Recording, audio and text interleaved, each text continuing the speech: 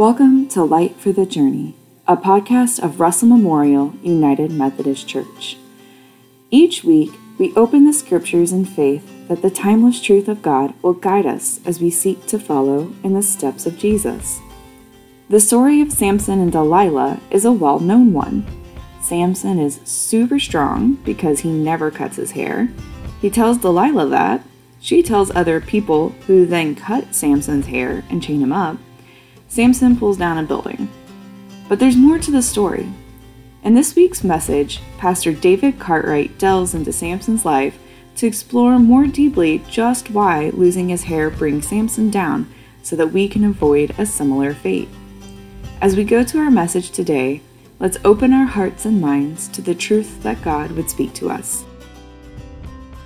I'll invite you to turn in your scripture to the book of Judges, the 7th book of the Bible, to chapter 13, as we continue today our series of visiting the familiar narratives of the Bible that would have become familiar to anyone who grew up going to Sunday school or Bible school or anything like that. And today we come to the person that we know as Samson. I will confess to you, when I thought about Samson, I could not resist the temptation to use the sermon title that I did. And I've already been told that at least one, if not more of you, are already experiencing a bad hair day. So I can promise you that your bad hair day is nothing like the bad hair day that Samson had many centuries ago. So we're going to start in Judges 13. We have a good bit of territory to cover, and so I'll try to do that expeditiously. And really the core of where we want to get would be the climax of the Samson narrative, which is in chapter 16. But it's really good to understand all of the Samson narrative so that we understand kind of where it fits in the context of Scripture. The book of Judges is a book that kind of sits between the Hebrew people coming into the land of promise and the period of time in which they were being served by kings like Saul and David and Solomon and then the divided kingdom. Judges is kind of the in-between time. And as you read through the book of Judges, you will notice a cycle of events that happen over and over and over again. They just repeat themselves. And the cycle kind of goes like this. God's people who were covenant people told to live in this certain way in covenant with God consistently fell short of that. They chased after other gods. They failed to be obedient to the laws, the commandments that were set down before them. And when they entered into those seasons of disobedience, God would hand them over to a period of oppression, hardship, being under the thumb of some other people group. Okay? And so they would live for a period under this time of oppression. They would cry out to God, and eventually God would send a deliverer to them to lead them out from that period of oppression. And those people whom God raised up were known as judges. Okay?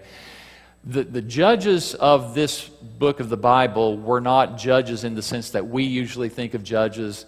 We think of somebody in a black robe who sits at a bench and makes decisions about one thing or another between people.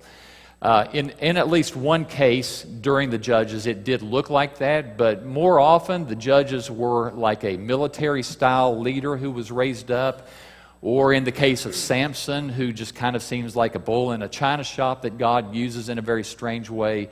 But they were just people whom they were agents of God's hand to set their people free from that period of oppression. Okay, and so they would be set free, and then after some time they would fall back and the cycle would start all over again. Samson receives much more attention in this book than really any of the other judges. Gideon comes a somewhat close second, but compared to all the rest of the judges, Samson receives a lot more attention. And actually, chapter 13, the whole chapter there is dedicated not to his life, but to his birth, the anticipation of his birth. And so we're going to start reading there. So let's read from verse 1 and going. It says, "Now the sons of Israel again did evil in the sight of the Lord, so that the Lord gave them into the hands of the Philistines for 40 years. There was a certain man of Zorah of the family of the Danites whose name was Manoah, and his wife was barren and had borne no children. So often in the Bible, when you hear that, and when it speaks of a woman being barren, it's almost like a flag that goes up to say God is about to do something in the life of this woman. Verse 3, Then the angel of the Lord appeared to the woman and said to her, Behold, now you are barren and have borne no children, but you shall conceive and give birth to a son. Now therefore be careful not to drink wine or strong drink or eat anything unclean. For behold, you shall conceive and give birth to a son, and no razor shall come upon his head. For the boy shall be a Nazirite to God from the womb, and he shall begin to deliver Israel from the hands of the Philistine. And then if you'll just jump down to verse 7, again the angel says, Behold, you shall conceive and give birth to a son, and now you shall not drink wine or strong drink, nor eat anything unclean, for the boy shall be a Nazirite to God from the womb to the day of his death. And so the entirety of Samson's life, even from conception until the day he died, he was destined to be God's tool. Okay? And you don't find that very frequently. That kind of stands out in the Bible, that someone from the very birth, they're told that he is set apart for the hand of God. So you can anticipate that God has great things planned for him. Okay, so this is the vow.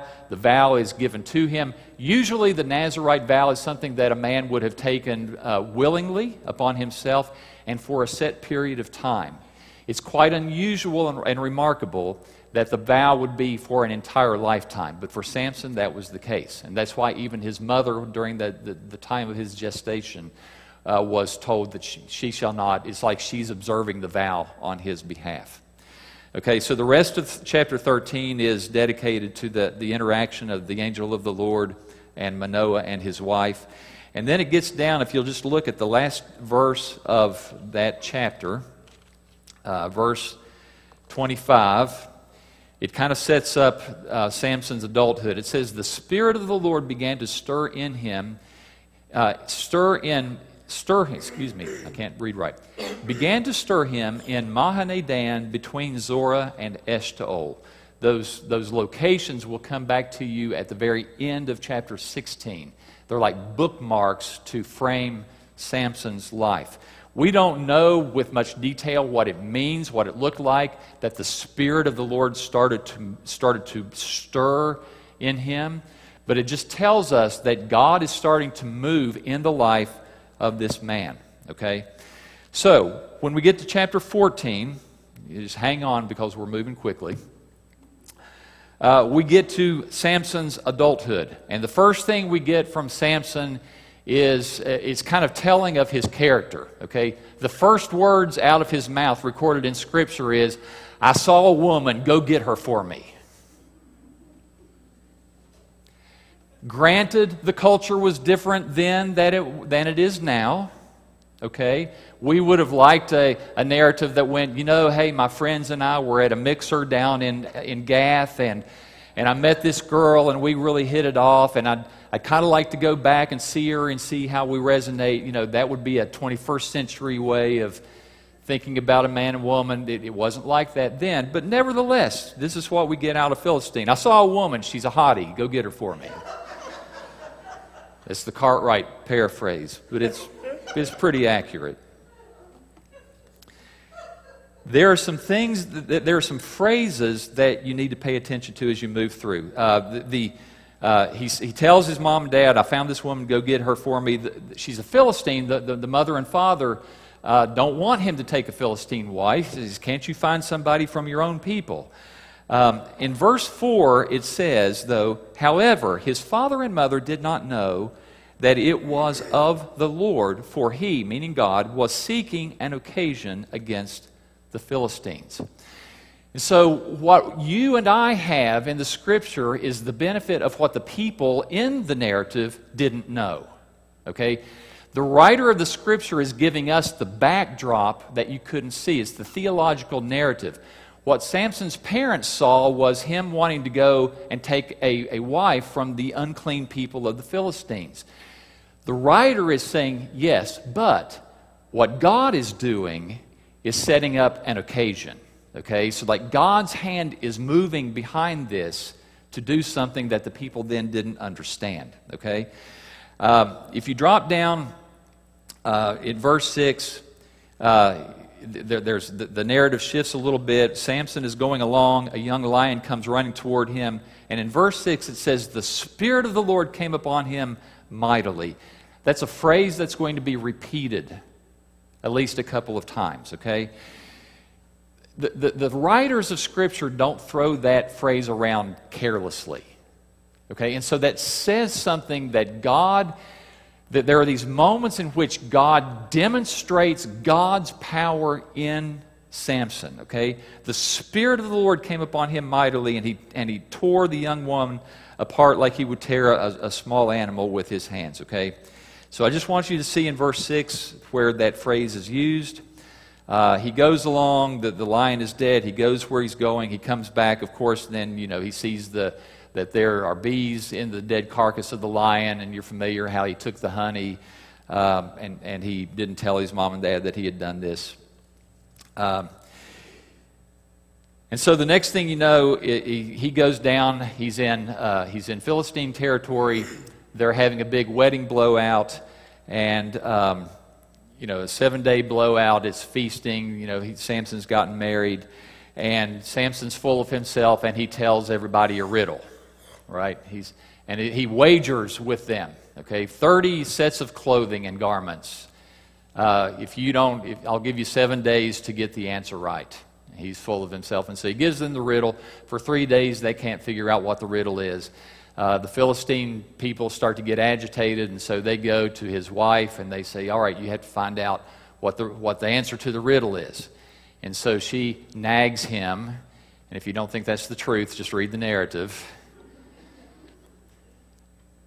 Until he finally tells her what the answer to the riddle is, and she goes to report it, and they show up on the 4th day and say, oh, hey, we have the answer. And so Samson gets angry, all right? He's like a spoiled kid who can't stand, losing a bet. And so he goes and he kills 30 men of the Philistines, takes their clothing, and then pays off his debt for doing that. Again, in verse 19, you'll see the phrase again. It says, the Spirit of the Lord came upon him mightily, and he went down to Ashkelon and killed 30 of the men and took them. And so what we would have just seen with our eyes as the things that are playing out, the narrator is saying, look, God has raised him up. Like I said earlier, it's like that bull in the china shop that God is using to afflict the Philistines. Okay, so Samson gets angry. He does that. He goes on back about his business. The woman's father takes the woman, gives her to another man to be married. Chapter 15 starts. Samson wants to go back down and see his wife. He goes back down, finds the father, finds out that the father has given the woman to another man. The father tries to pass another daughter off to him. Samson gets angry. And he goes down, and that's when he gets the foxes and ties their tails together and sets a torch between them, turns them loose in the grain fields, and it burns up all the crops of the Philistines. Okay? So the Philistines get angry. They want to know who did this and why, and they find out that it was Samson, and they find out why he did it. And so they go and they find the father and the wife, and they put both of them to death. Samson finds out about it. He gets angry over that. And then he goes down and he slays a whole bunch more of the Philistines. You can see it just kind of escalates the whole thing. So he goes down and he kills a whole bunch of guys, and then he goes into hiding. The Philistines come up. The Philistines come up to Judah. The people of Judah say, hey, what are you doing? We haven't done anything to you. Well, Samson's the problem, okay? We've come up to get him. So 3,000 guys from Judah go down to where Samson is hiding, and their attitude towards Samson is, what in the world is wrong with you? Don't you know that we are under the hand of the Philistines? Why are you going down and aggravating them? We've come down to bind you and turn you over to them. And so Samson strikes a deal with them. He says, I'll tell you what, I will let you bind me if you just promise not to kill me.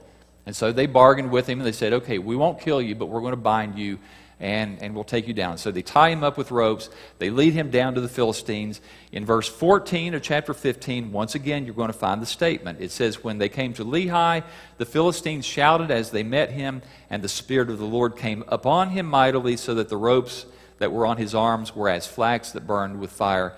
And there he found the jawbone of a donkey, slayed 1,000 more of the Philistines. God is using this man in quite remarkable ways to inflict the Philistines. Just as an interesting note, if you look at verses 18 and 19 there in chapter 15, there's a reflection back that will remind you of something. After Samson kills all these people, it says he became very thirsty, and he called out to the Lord and said, you have given this great deliverance by the hand of your servant, and now shall I die of thirst and fall into the hands of the uncircumcised? He's crying out, oh my goodness, he brought me out here and now I'm going to die of thirst. Does it sound like anybody? Yes. The Hebrew people who have come out of Egypt and been set free, and they get into the wilderness, and what do? Oh, God has brought us out here and we're just going to die of thirst. Isn't that so bad? What does God do? What did God do for the Hebrew people? He brought water from the rock, right? What does it say in verse 19? But God split the hollow place that is in Lehi so that water came out of it, and when he drank, his strength returned and was revived. So easy to see these, these texts that, they resemble one another. You can see one in the other.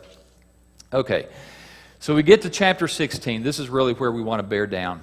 The first three verses, Samson has gone down to Gaza. He's slept with a harlot. They've planned to trap him, but he carries the doors of the gate of the city out to where Hebron is. And then in verse 4, then we get to where Delilah comes in. And so read with me at verse 4. After this it came about that he loved a woman in the valley of Sorek whose name was Delilah. The lords of the Philistine came up to her and said to her, entice him and see where his great strength lies, and how we may overpower him, that he may bind him to afflict him. So Delilah said to Samson, please tell me where your great strength is, and how you may be bound to afflict you. Quite an interesting question, right? Like, why do you want to know? I've been asked many times, was he so hard-headed that he just was unable to see? Kind of remarkable, isn't it? So anyway, the Philistines have come to her. We need you to find out his secret because we think you can do it. And so she tries to ask him. And so 3 times he gives her a wrong answer. And so each time she gets the wrong answer, she tries what he has told her. Apparently he's fallen asleep with her, and she binds him or whatever he's told her to do. And then she shouts at him because she has, these Philistines who are secretly waiting in another room. And so she shouts at him, the Philistines are upon you, and he jumps up and he snaps whatever ropes are holding him, and thus she finds out that he has not broken, or he has not told her the truth. There's a little nuance of this story that I think is at least worth saying. In all of these 3 instances, we are not told by the narrator that Samson actually engages in fighting with these men who are lying in wait. Sometimes I think we read that into the text, but the writer doesn't actually tell us that. Okay? Just a side note to keep in your mind as you read. So you get down to verse 15, and we're going to read on from here. And Delilah said to him, how can you say I love you when your heart is not with me? We're going to come back to that. How can you say I love you when your heart is not with me? You have deceived me these 3 times and have not told me where your great strength is. It came about when she pressed him daily with her words and urged him that his soul was annoyed to death. I told you about the other woman that nagged him, right? You see, it's happening again. So I'm not going to win any points with the women, am I? Oh well. So he told her all that was in his heart and said to her, a razor has never come on my head, for I have been a Nazirite to God from my mother's womb. If I am shaved, then my strength will leave me, and I will become weak and be like any other man. So Samson at this point surrenders the truth. He He caves to pressure and compromises his identity in God.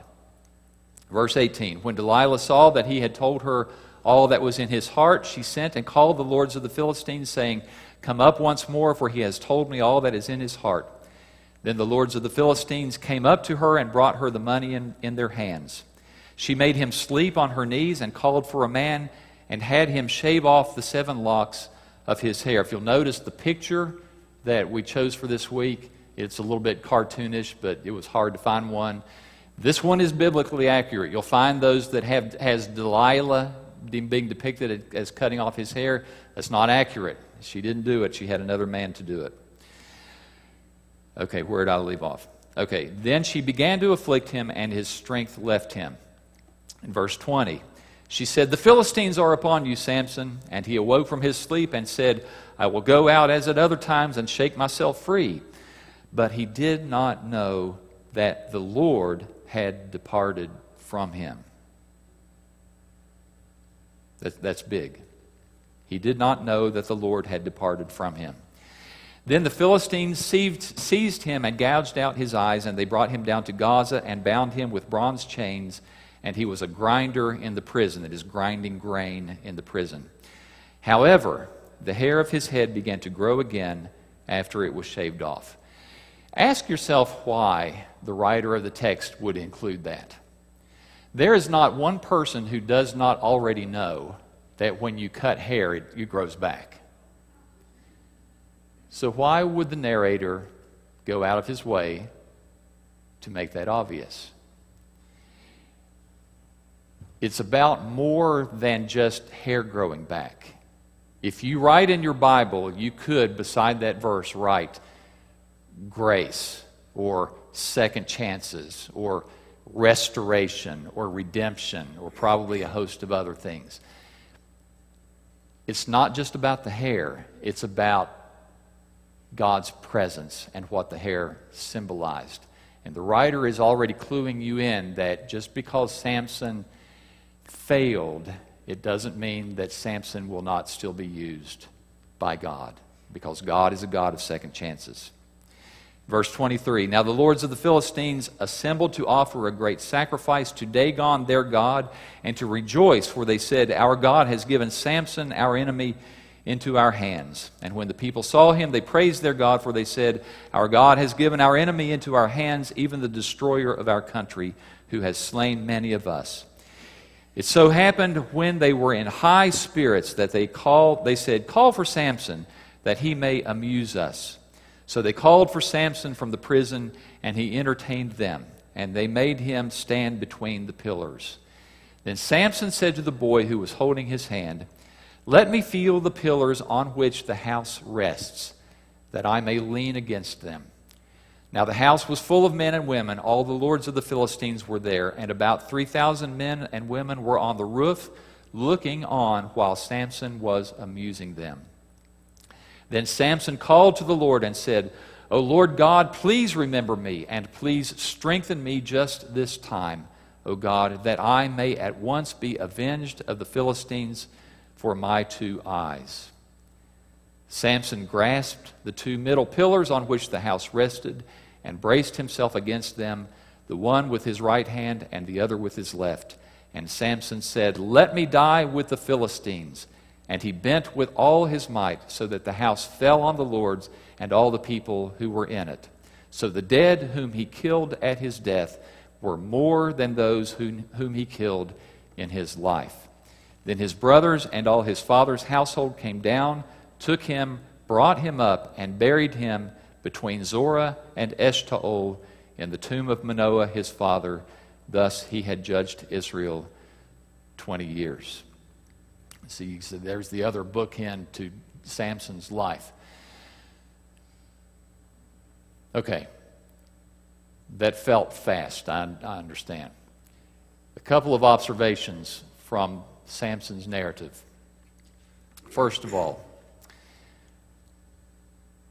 God's grace is deeper than your moral failure. You look at Samson's life, And you might scratch your head and think, God used him? He does kind of come off like a playboy. Selfish, self-centered, careless. God uses all kinds of interesting people. And once again in the Samson narrative, even when he was at the depths of his failure, God brought him back up. God's grace is deeper than any of our failures. We should never allow ourselves to get to a place in life where we think, God won't have anything to do with me. Surely God can't forgive this. God's grace is deeper than any of your failure. There's another thought that may be the one that I really want for us to hear this morning. And that is that your set-apartness is important, and you need to guard it. I realize that set-apartness is probably not a word, but it is for us this morning. You can substitute other words. Holy, called. I mean, that's what holiness means. Set apart, claimed, and assigned by God for a purpose. That's what Samson was supposed to be. From birth until death, he was set apart for God. His failure was that he didn't guard it the way he should have. All three of the parts of the Nazirite vow, it's pretty easy to see that he broke. Sticking his hands in the carcass of a dead lion so that he could get some honey, that was a breaking of the vow.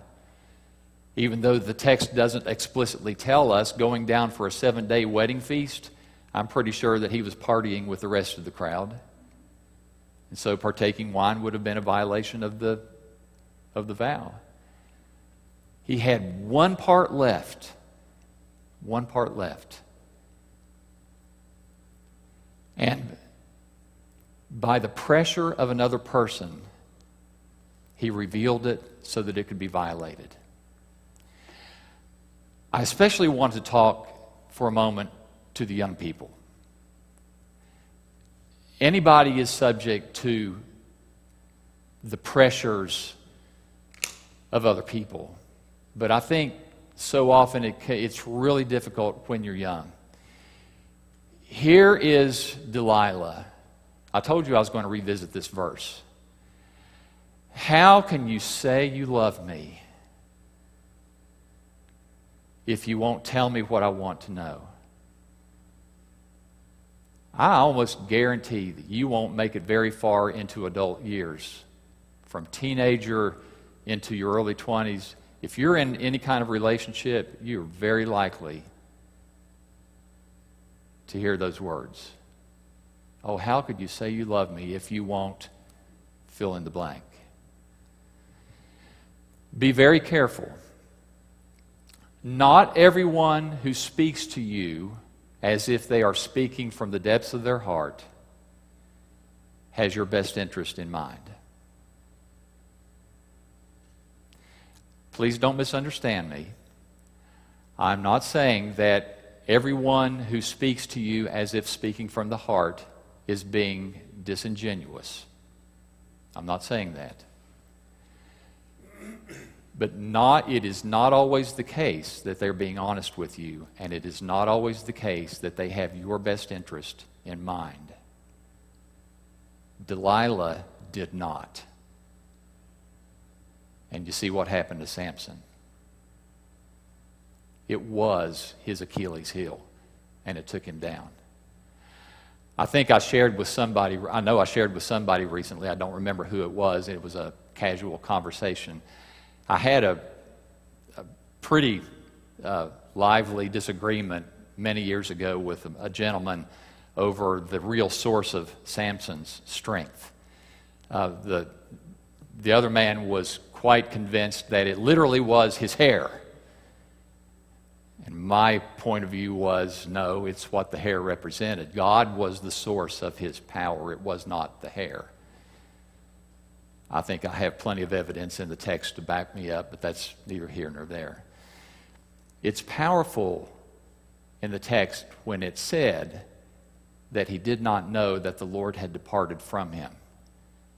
He had finally sacrificed everything that represented his set-apartness to God.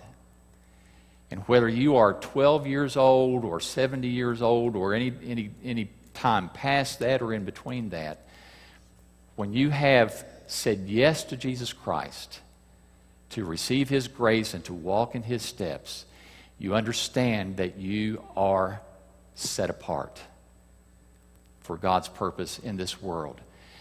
And that set apartness is important. It is a powerful source of you being able to be the kind of person that God wants you to be in the world. When we don't protect it, we can end up very much like Samson. Hurt, laid aside, not powerful for God's purposes. Your set-apartness is important. Do everything in your power to protect it. Can we see Christ in here? I think so. Let me preface by saying that I don't want to tell you every intention that the biblical writer had. So I'm not saying necessarily that the writer of this text knew that there was a foreshadowing of Christ in this, but I think the imagery is at least there. Picture, if you will, Samson's last moments. His eyes are gouged out, inflicted in the body. His hands are stretched out so that he can put his hands upon pillars in quite the same way that our Lord's hands were stretched out upon a cross. And it's in that moment with hands outstretched that he prayed. The prayer was different. And by no means do I want to tell you that the character of Samson was quite similar to the character of Jesus Christ. They were pretty different. But there's a lot of parallel. In his last moment, Samson prays for redemption. A lot of it was selfish, to avenge me for my eyes. But he prayed for it. Do you remember the prayer of Jesus? The one who with outstretched hands said, "Father, forgive them, for they do not know what they do." That's grace at work. And then in that moment, with hands outstretched, that person gave their life. And God brought deliverance for his people. It's the same story with Jesus. Our deliverance from the thing that binds us, which is not Philistines, it's our sin. Our deliverance comes by a man who stretched out his hands, prayed for us, and gave his life. And God broke the chains that hold us. Samson is more than just a story of a long-haired man who let his guard down. It's a story of a man who had been called by God, who gives us a lot of encouragement. I don't know about you, friends, but I'm thinking if God can use Samson, he can use me too. And in the end, it reminds us of just how important it is to remember that we are set apart by God, claimed by him through the blood of Jesus Christ, and sealed for a day of redemption, called to be his agent of the gospel in the world. And that's what we celebrate as we come to the table of our Lord. We're glad that you chose to spend this time with us in God's Word. You can catch our worship services online at www.rmumc.net. May the Lord grant you the light of his truth as you journey through this day.